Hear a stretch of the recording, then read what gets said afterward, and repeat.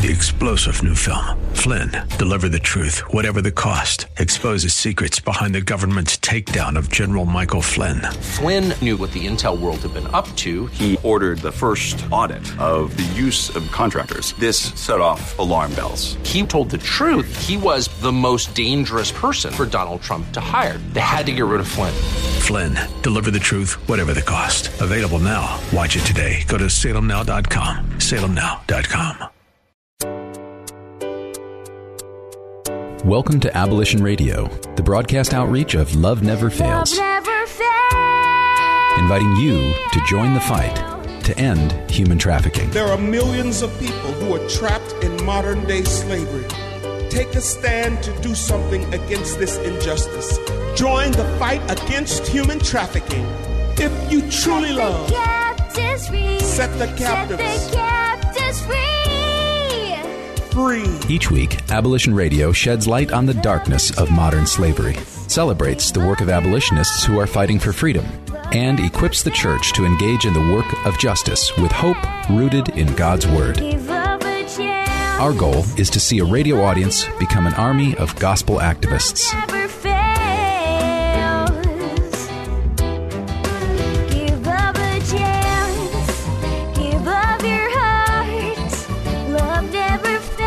Now, here's the host of Abolition Radio, founder and executive director of Love Never Fails, Vanessa Russell. Thanks, Dave, and welcome to Abolition Radio, the broadcast outreach of Love Never Fails. We're in the studio today with my partner in justice, Miss Vanita Hopkins. Hello, everybody. Yes. And glad to be here. Yeah, we'll tell you about that later. But we have a special guest in the studio that we've actually recently met at the Contra Costa CSEC Task Force meetings, and we're so grateful to have with us Jamir Reynolds in the studio with us. Welcome, Jamir.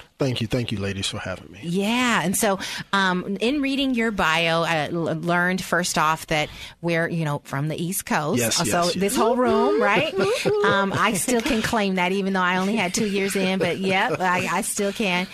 So you're originally from Trenton, New Jersey, and you were raised there by your grandmother. Yes. And so we're going to talk a little bit about that during the show, about how it is, how it feels to be a young man that's being raised by a grandmother. And because there's a whole generation of young men that have been raised by their strong and loving grandmothers, and here you are, I must say, very dapper today. Very dapper, but always dapper. Yes. May I say? Okay, so this isn't the exception. It got a flower on his lapel. Now that might be the exception. I mean, normally on. It's a brooch. I try to change it up. It's looking good. It's all right. Yes. And so just bringing some of that in.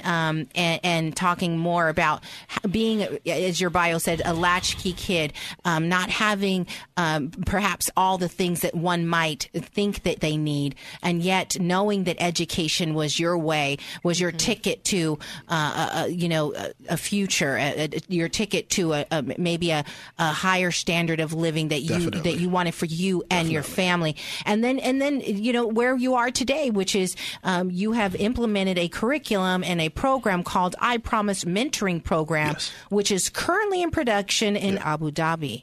And it is a program that is being given to expat African-American young men in Abu Dhabi. Yes. And so, okay, where do we start? So first off, let's talk about your beginning. All right. And you know what? I've got some new perspective as of late on categorizing things as like I was getting ready to say your humble beginning, but to me, you had a grandma. And that wasn't necessarily a humble beginning. That was... Yes, it was. I grew up in the Miller Homes projects. Okay. At any given time, it was 15 of us in a 3-bedroom house. Wow. I remember, washing clothes in a bucket, heating our house up with the oven, sleeping with 4 people in the bed. My grandmother went to work. She worked. She went to work at 3 and got home every day at exactly 1 o'clock. If she was 1 o'clock in the morning, if she was late 1:01, we're panicking. Mm-hmm. And so just pretty much, growing up in government housing, I really didn't knew that I didn't have a lot until I really started watching TV. And then that's when my perspective on life opened up. I ran track from the age of 7 all the way to 18. I've been nationally ranked, been on ESPN, NBC. What's your race? Everything from the 2 mile to the 100. Okay, a sprinter. But I made All-American in the 800. Oh, okay. So a middleman. Right. So, but when I would go to these track meets, of course, you're going to a different place. And I remember one particular time I went to a track meet at Occidental College in Pasadena, California. And I was out there, and it was beautiful. From New Jersey. From Trenton, New Jersey. And I remember when I came home, I sat on the porch. I had won and everything. And I sat on the porch and wish I was back there. Because I came back home to the drugs and to the crime, and of course the gangs. And so my grandmother was the solid foundation. I believe I got my work ethic from her, my slick tongue from her, my tenacity from her, because my grandmother left Hallsborough, North Carolina, by herself and went to Trenton, New Jersey. Wow. And I left Trenton, New Jersey by myself and went to Raleigh, North Carolina for school. So I just feel like a lot of the Betty, which is, we call her Big B, is coursing through my veins. My mother was a teenage mother, but my mother was highly, highly intellectual. And so at a young age, my mother was focused on school, and my grandmother said, give me him and you go focus on your school. And so, my mom got caught up in working. My mom is a workaholic. Like, I know that my mom didn't have any, addictions or anything like that. But work was her other than work. Right, other than work. Yeah. And so, like I said, my grandmother, had the firm hand on me, and she really helped me push through. So my beginnings were humble. Okay. I know what it's like to eat out of a trash can. I know what it's like to, she would bring home washcloths because she worked at a senior citizens home. And she would bring home the cloth washcloths that were disposable, so we would wash up with them. So my beginnings were pretty humble. Okay. Wow. Yeah. Well, and where I was going with that is that I'm starting to realize that there's this interesting place that you can get to where you believe that having certain things means that you have certain things. Correct. And it sounds like your grandmother, Big B, was pretty awesome and phenomenal woman.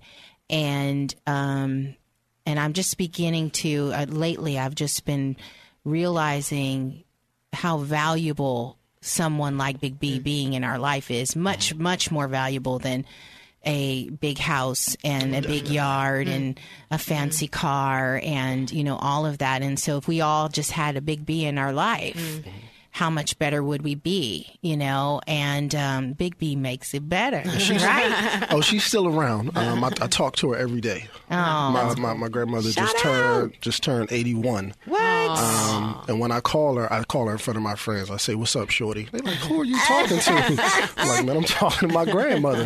So, yeah. Have you seen that commercial where the lady comes down and catches her husband on the phone in the middle of the night talking to the cable provider? Who are you talking to? I'm talking to Jarvis. That's it. Yeah, you sound hideous, right? She said, "What are you wearing, khakis?" Yeah, exactly.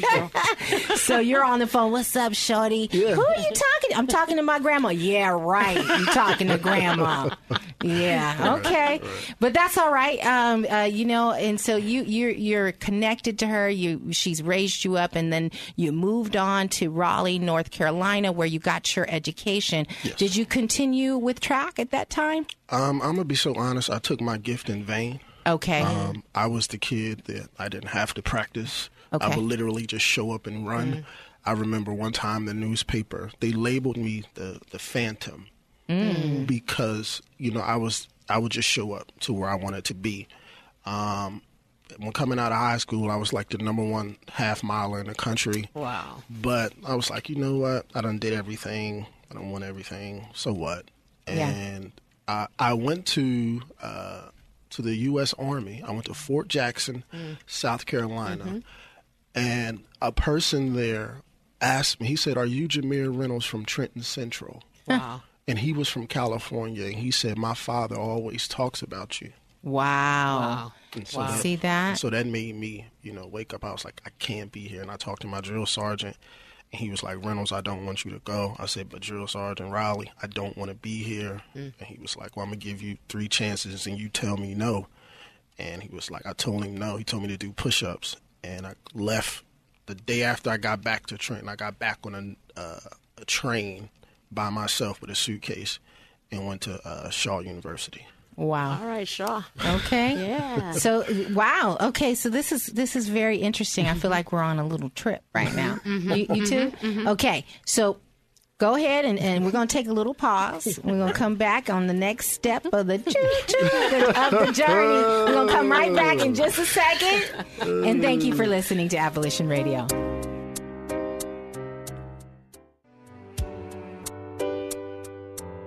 And welcome back to Abolition Radio, the broadcast outreach of Love Never Fails. We're in the studio today with the Phantom, Jameer Reynolds. I hear him calling. Yeah. And he just ran out in the hallway, and he's on his way back. He's coming. Oh, there he is. Woo! BB. Sorry. I've got all kinds of silliness going on today. All right. So one of the things we were talking about during the break is that it was really hard on you, and I see that you put it to use, but it was really hard on you when your aunt passed away of AIDS. This was at the time that you had moved to Raleigh, North Carolina during that time? Okay.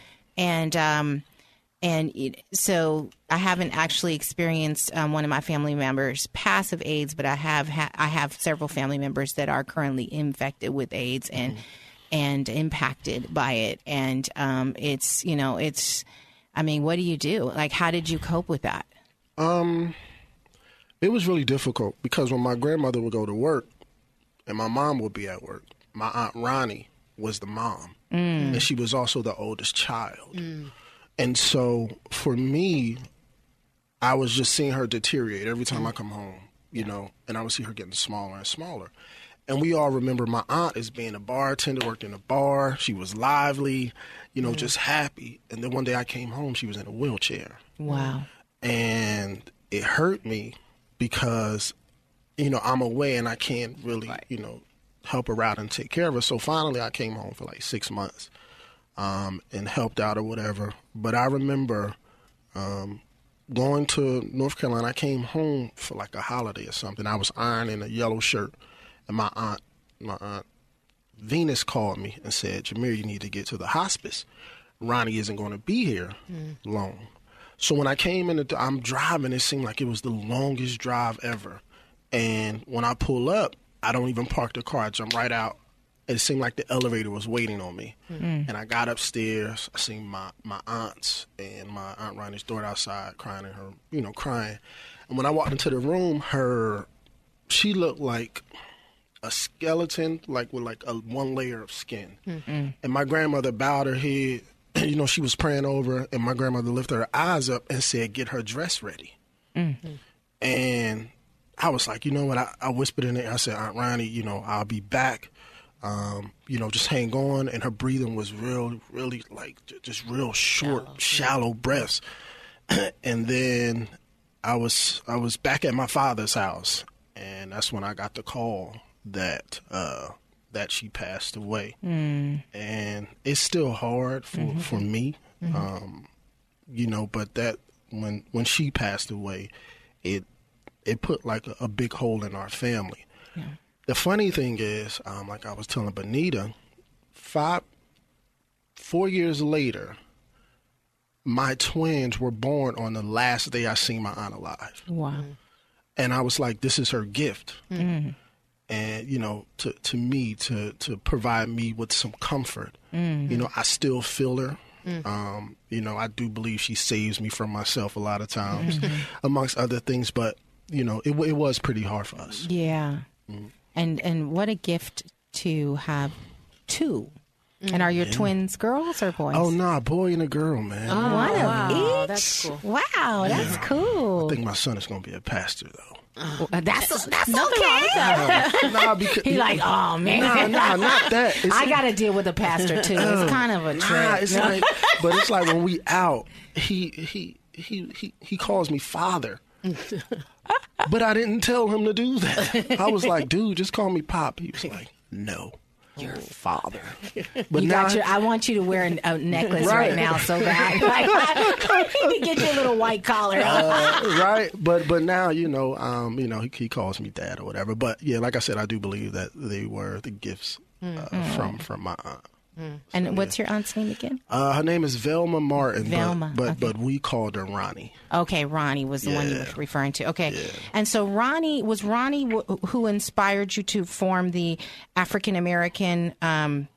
What was it? Advocates for AIDS. Advocates for AIDS in Northern California. Actually, I wrote a screenplay. Okay. And Another connection.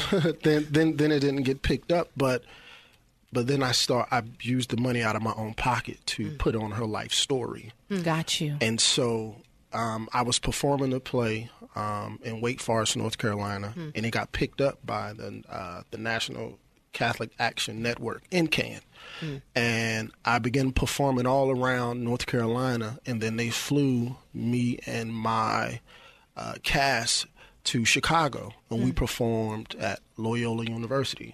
Wow. And so, but the story was really based on her life. You know, I talked to everyone. I got everyone's permission to do it. But so while I was performing the play, the founder, Corrine, came to the play and was like, man, like, this is really good. Like, and she told me who she represented, and she said, would you like to be a board member of our organization? It was like, because you have the passion. So wow. So that's how the African Advocate of AIDS connection came about. That's how the connection happened. And what's the name of the play? It was called Hidden Consequences. Okay. Wow.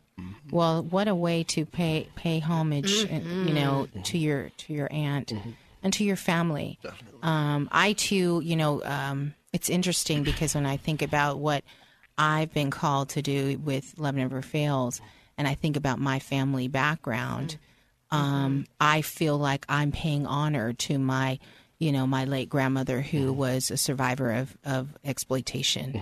And, and those, I'm sure, there's many stories because of the lifestyle that she had lived, I didn't get the opportunity to spend a lot of time with her. So I didn't know what her mother's life was like. But I'm sure that was prominent in my bloodline. And so now for this to come full circle where I'm now saying, taking a stance. And my little daughter, my 9-year-old, like you have your two twins, my 9-year-old daughter is saying, Mommy, when I grow up, I'm going to make sure that people treat each other well in this world. And she's something else on that playground. Somebody starts bullying. Security guard. She's like, I don't care if they're in the 5th grade. She's in 3rd grade. I don't care if they're in the 5th grade. They're not doing that. I'm like, oh, Lord, what have I done? Right. Are your kids kind of doing the same thing a little bit? Actually, I have 5 children. Lord. Yeah. Let's pray now. Let's pray. Listen. And your wife is Shakira, correct? Yes, it is. Yes. That is Queen B. I have a 16-year-old, 2 11-year-olds, a 5-year-old, and a 2-year-old. Wow. So, she is Queen B. Yeah, man. But I think for my kids, my son is like that. My 11-year-old son. A preacher. They were living in Florida, and he got into a fight on the playground. And I said, man, why are you out there fighting? He said, because, Dad, they were cursing on the playground, and I don't like people to curse.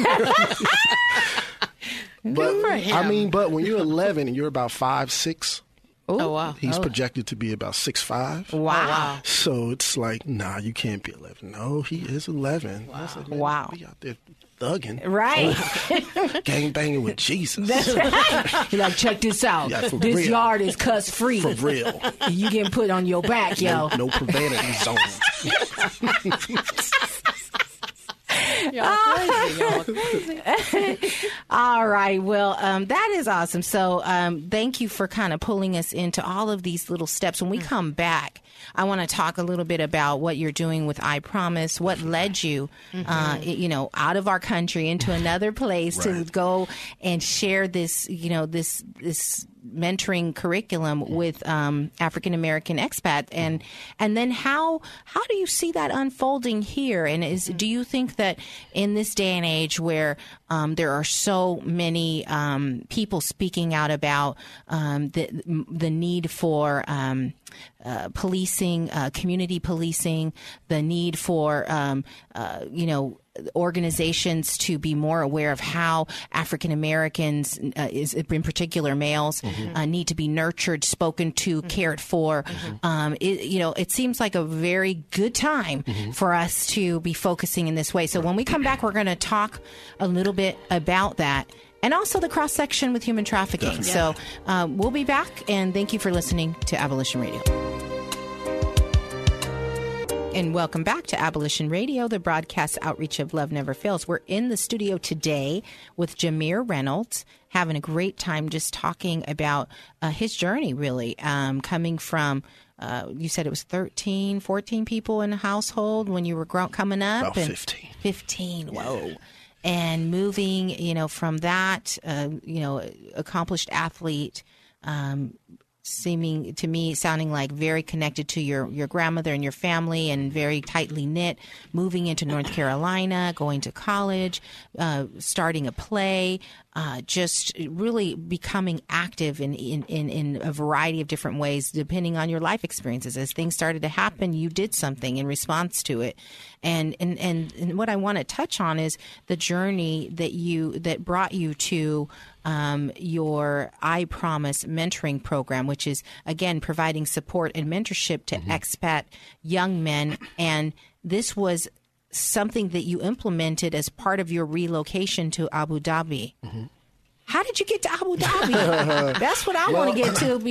My wife was talking to her friend about, her friend was already living in Abu Dhabi. And she was like, Shakira, I think you should come over here. It's great. Now we're newly married. And so we're like, okay, let's apply for it. So my wife, she filled out the application. They said, we need you to come to New York from North Carolina for the interview. So going up there, I said, look, I'm telling you, they're going to hire you. And she said, Jameer, they don't do that.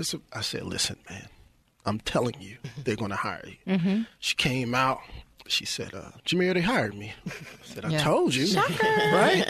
And so we were scheduled to leave in August, but we found out we were pregnant with KJ. And we pushed it back. She left in February of 2012, and I drove all the way from Raleigh, North Carolina to El Sobrante, California. Oh, gosh. Picked up KJ, and because my younger ones were up north. Picked up KJ and flew 17 hours by myself with like a 6-month-old. Wow. She got over there. She was teaching kindergarten. She taught 5th grade and 6th grade. And so while I was over there, I eventually was working on my master's degree. Dealt with about a depression over there because of the language and the cultural, the cultural clash, I should say. And then I started playing football. I played in the Emirates American Football League over there. And the first year was implemented. We won the championship. But what I kept noticing is these young men who were playing on the smaller teams, there were no men there cheering for them. And it's a lot of African-American moms over there who are single moms. And so they're raising these young men all the way from the ages of, from the youngest I seen was like 2 all the way up to 15, 16. So I sat down with 2 of my friends over there. I said, look, man, we have to do something about this. And one of my friends didn't come back to the UAE, and another one just really dropped off. And so over the summer, I developed a curriculum. And so when I came back, I called a meeting with the parents of the younger kids in the football league. I introduced myself and said, this is what I want to do. 2 parents, man, stepped out on faith with me. BJ and Dr. Patterson. They said, well, I'm going to let you mentor our sons. It was just me. And I would go pick them up, give them financial advice, self-esteem advice. Then it grew. And then eventually I began having Saturday classes where you had mandatory dress code, shirt, slacks, tie, shoes. That's a shocker. We see. And then from there, I started talking to my friends, and then they became the mentors, and I stepped back. But the way that I chose the mentor was based on the personality of the kid and just seeing how it worked. And from there, we taught emotional intelligence classes. We had sex education taught by actual health teacher. We had financial classes. We had an executive chef who was one of my mentors as well. He brought them in to do cooking classes. And so, from there, it just grew and grew. And then we, for a gift to the parents, we had the 6 mentees. We had them tailor-made suits made from scratch. All of them, the mentors. I love that me, part. the executive director, chipped in. And then we had our first annual I Promise dinner at Marco Pierre White, which is like a 4- or 5-star restaurant. But it was sponsored by the Masons in Dubai because of the work I was doing. And I didn't ask anyone for anything. And that's how, the blessings, started flowing. I just put my head down and start working. And so it's still going. Like I said, I just sent over a piece of curriculum to the new executive director. I want to say thank you to my frat brother, Mr. Julian Ivey, who is the new executive director of the program. Hey, Julian. And so, yeah. Okay, so I'm just trying to clarify here. BJ and Dr. Patterson were the parents of the children. The first 2. The parents of some of the beginning children. Got you. And so they kind of come alongside you to launch this program. Yes. And they and so you guys taught emotional intelligence, financial literacy, food, culinary, sex ed were the kind of the different workshops that you were creative writing. Okay. I taught 12-year-olds how to understand a credit score. Good. Just really dealing with the foundation. It was really focused on matriculating back into the U.S. society because they have been out for so long. So it's getting them ready. Got you. Okay. And so, and all of these families were African American. Yes. Okay. And their fathers or mothers were either teaching in that area or they were, you said they were single moms. Were they all teachers? Moms. All of them were teachers. Gotcha. Yes. Okay. Now it's making sense to me because I was trying to figure out if they were in the military or what they were doing. So, yeah. So, gotcha. And so, wow, you saw a need. Yeah. You saw a need. And so tell me, what's the promise? Well, we promise to hold them accountable. We promise to seek the truth. We promise to put our best foot forward, do anything. And I think that the reason why I call it I Promise is because I made a conscious decision to give back. So I'm going to keep my promise to you. Nice. That's really good. And that's why I called it I Promise. Got you. So it's really coming from the mentor definitely to the mentee. Yes. I love that. I love how you said, too, that you match mentee to mentor based on, it sounds very much like our Mentors for Positive Change. Yes. We try to match the mentee with, a good match for the mentor.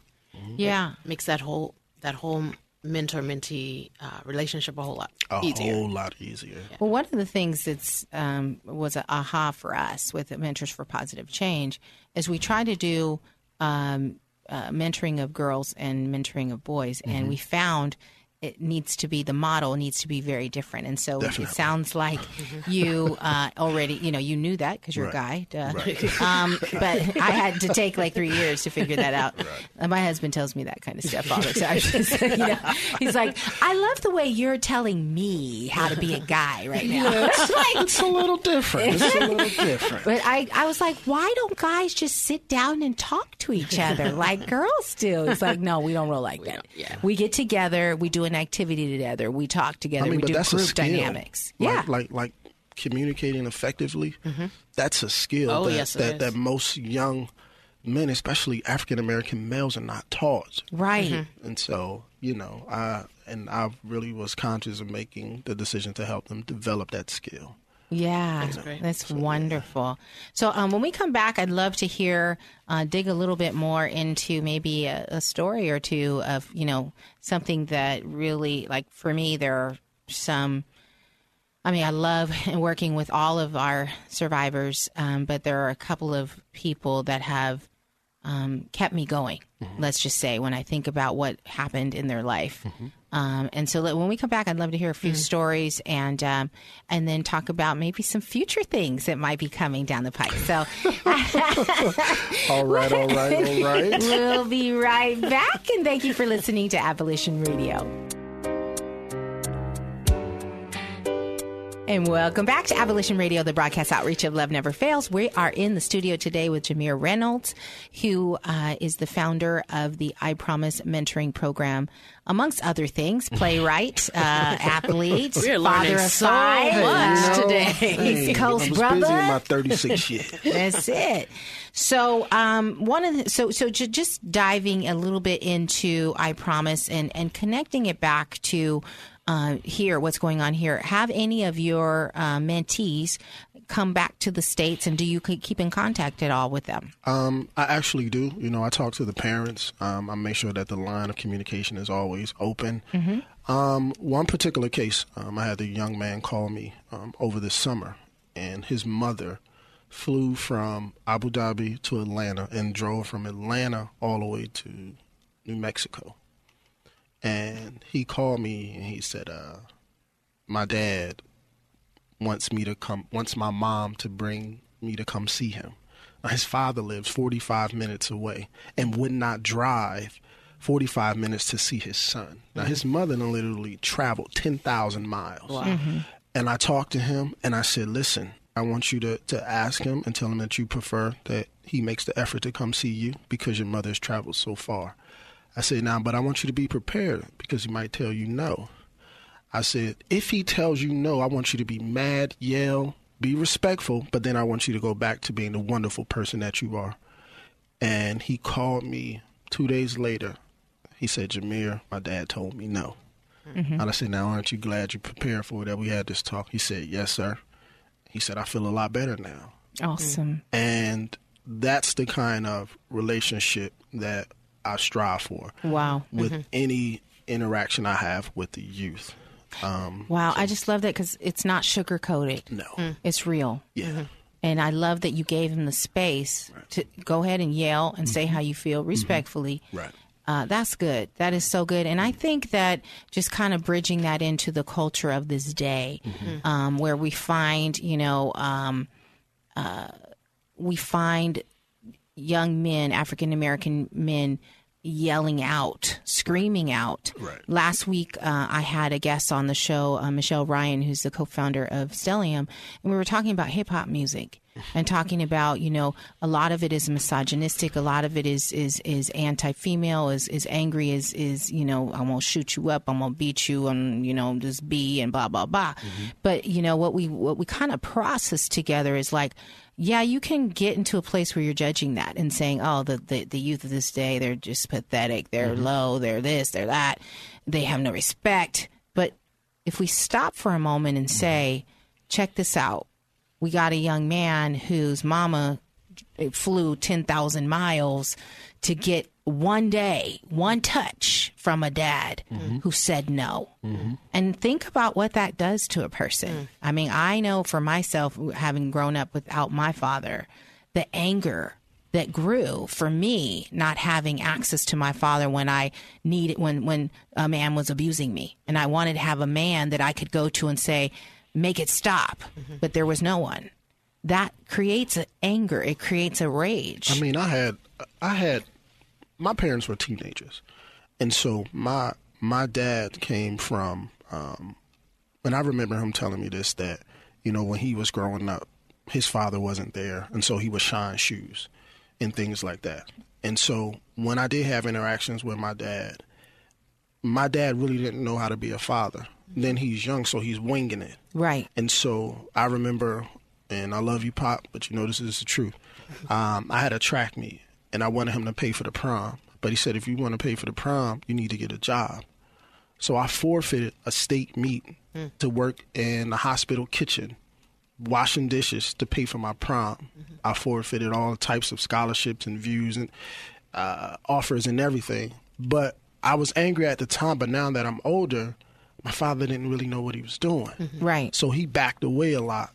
And so when he has a son who's asking him questions, he doesn't have the capacity to understand. He thinks that I'm trying to challenge his manhood or him being a father. And that kept us apart a lot. And another real story, just real quick. I remember the day I was graduating with my master's degree. Me and my father got into an argument. And I started crying. And I said, you know what? You never did nothing for me. I said, I did all this by myself. And that was the first time I seen my father cry. And my father said, you're right. Wow. And for us to make that step, for him to say that, you know, to have a son that, you know, he was around, but then he wasn't. But your son went on to, my dad has an 8th grade education to where you're watching your son graduate with a master's degree. Right. And I was like, man, you don't even got to come. He said, man, I don't care. I'm coming. Yeah. And from there, our relationship just took off. Right. Because we had that space. But again, he didn't know what he was doing. And see, that space that you got into where you said you yelled and you got angry. I did. But you felt better afterwards. I didn't curse because my dad could fight. So. Oh yeah, just because he had. I know that's right. So, you was smart. You got your masters. He got that butt whooping. He got a mean jab. I'm telling you. So, but you know, when we think about the place where our young people are, and I want to kind of pull in this topic of human trafficking because in particular, so some statistics, right? We know that the preponderance of those that are being arrested for exploiting predominantly African-American women and young ladies and children are African-American males between the ages of 18 and 24. Now, that's arrests. We know that there's some dynamics going on in our culture about, you know, really arresting an African-American male more than your average anybody, right? So there's that dynamic in play. But even so, we know that there's these behaviors that are widely accepted and promoted in the African-American community. And I think some of it is historical slavery. Some of it is, you know, the abuse just permeating through our culture and our, you know, because of that slavery. But, you know, there's this, I think, a rage that's sitting in many of our young men, and they don't know how to be angry, you know, and yell and then feel better afterwards, that process. And they don't have a mentor such as yourself that's guiding them and supporting them through the process. Do you agree? Oh, no, definitely I agree. I just feel like they don't know how to yell and release without associating it with violence. Right. And oftentimes they think a release comes through a punch. But more than likely, I just had a young man who was upset, who sat in my office, and I closed the door. I said, it's okay to cry. And he cried. And I said, now, don't you feel better? He said, yes, sir. And that in particular for our males in general, but particularly African-American males, you know, we're always told, oh, you better not cry. You're a guy. Don't cry. And that is the biggest lie. I mean, my dad used to tell me, he was like, we Vikings. We don't cry. Man, I guess I do. You know what? The other day, my husband cried, and I was so in love. Like, Yeah. I'm serious. Yes. Like, I was like, oh my gosh, I'm Yes. so, can I marry you again? Yes. One more time. But like, I think there's still that old school way of thinking, like, you won't be appealing to Right. your, Right. you know, your significant other. You won't, you know, your people will think you're a punk. You know, they'll, but, and you know, my weak. husband It's a tells sign me of weakness. Yeah. all the time, you know, it's like, yeah, I show that weakness, and there's many people that are waiting around to exploit that, right? To pounce on it. Definitely. So you provided a safe place in your office. Yep. I mean, and that's what I do with a lot of young men I come into contact with. You know, like, you know, being a man doesn't mean having all power, and being a man means showing humility, being vulnerable.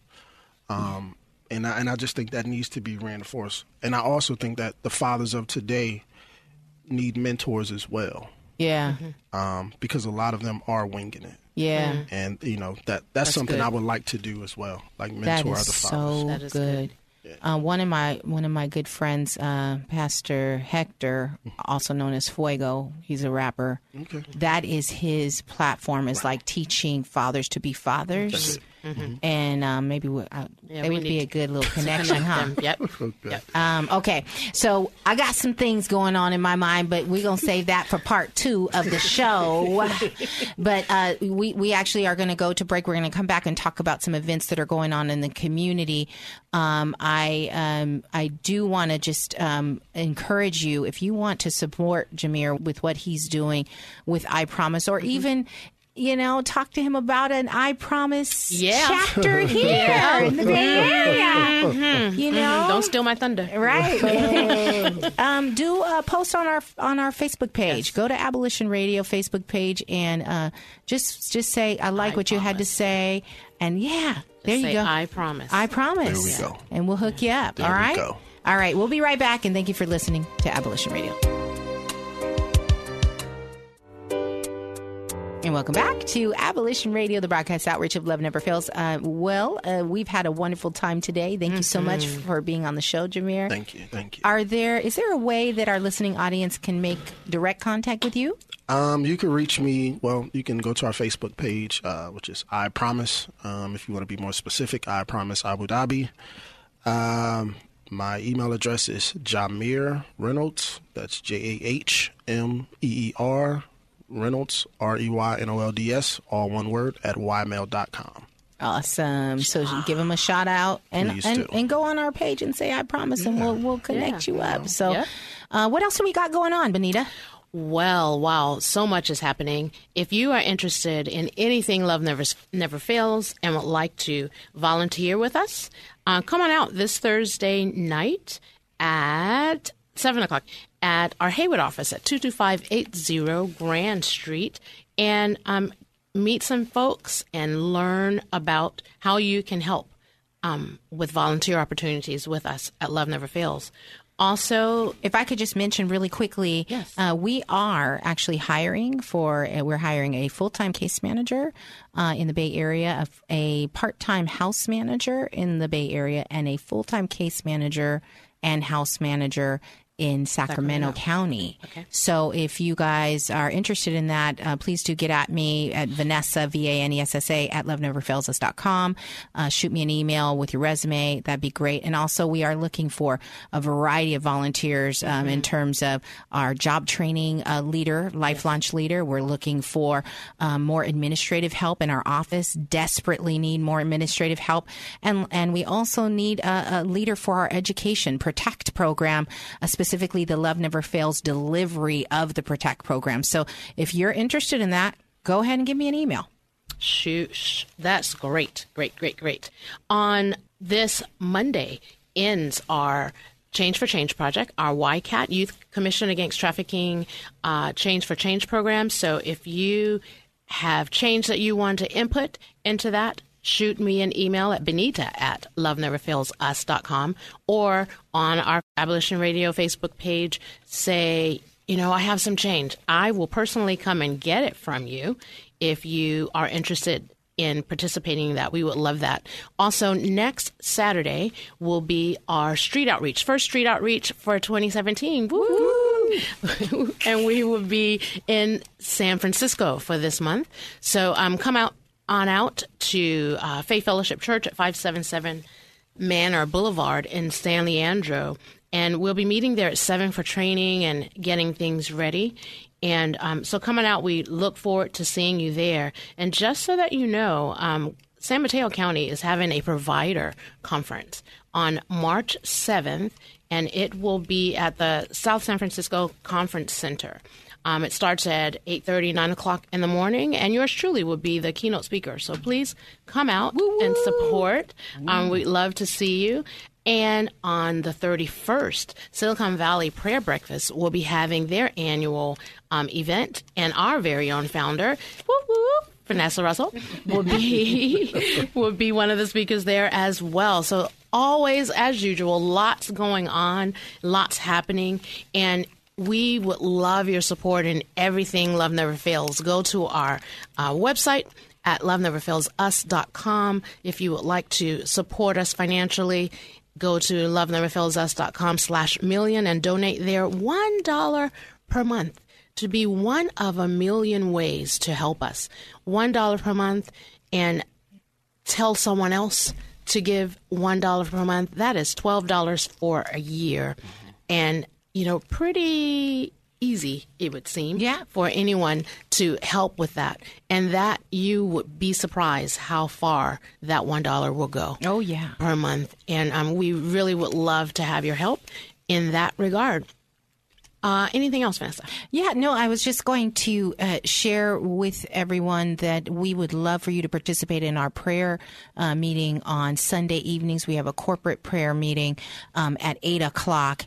And it is just a really great time together, 8 o'clock p.m. Pacific time. And that's 641-715-3580. And the code is 610975.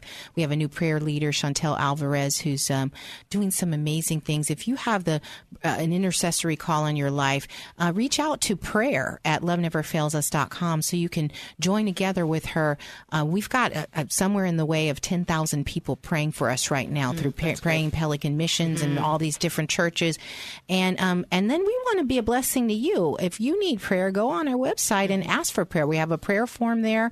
Fill it out. And this group of intercessors will lift you up. Hey, we saw work this week, right? Yes. There were 2 young ladies who were missing. Right. And we prayed. Yep. And they were found. Yeah. Amen. And so more to come on that. And thank you again for listening to Abolition Radio. And of course, we want to end the show just by making sure that you know that you are loved. Thanks for joining us this week on Abolition Radio.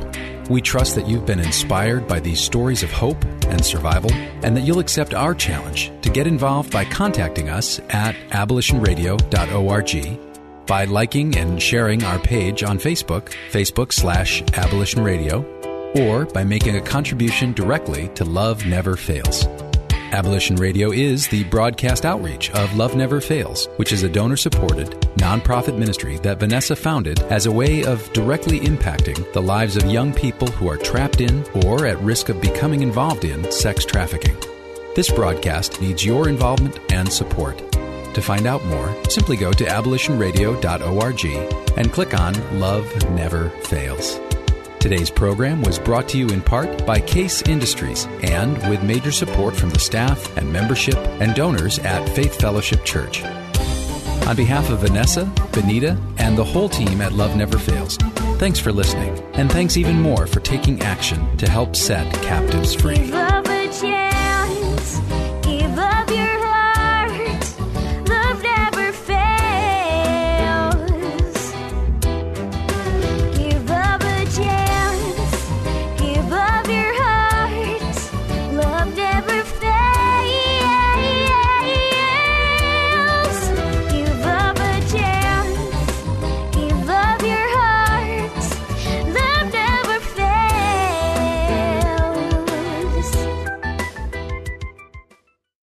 3-star General Michael J. Flynn, head of the Pentagon Intelligence Agency, knew all the government's dirty secrets. He was one of the most respected generals in the military. Flynn knew what the intel world had been up to. He understood its funding. He ordered the first audit of the use of contractors. This set off alarm bells. The explosive new documentary, Flynn, Deliver the Truth, Whatever the Cost, uncovers the facts behind this scandal. Flynn told the truth. He was the most dangerous person for Donald Trump to hire. I find out the worst enemy that I'm going to face in my life is right here in America. They took my assessment and they wanted me to change it. And I was like, I'm not changing it. They had to get rid of Flynn. With in-depth interviews, archival footage, and never-before-seen personal records of the man behind the headlines. I just felt like I was drowning. Flynn, Deliver the Truth, Whatever the Cost. Available now. Watch it today. Go to salemnow.com. salemnow.com.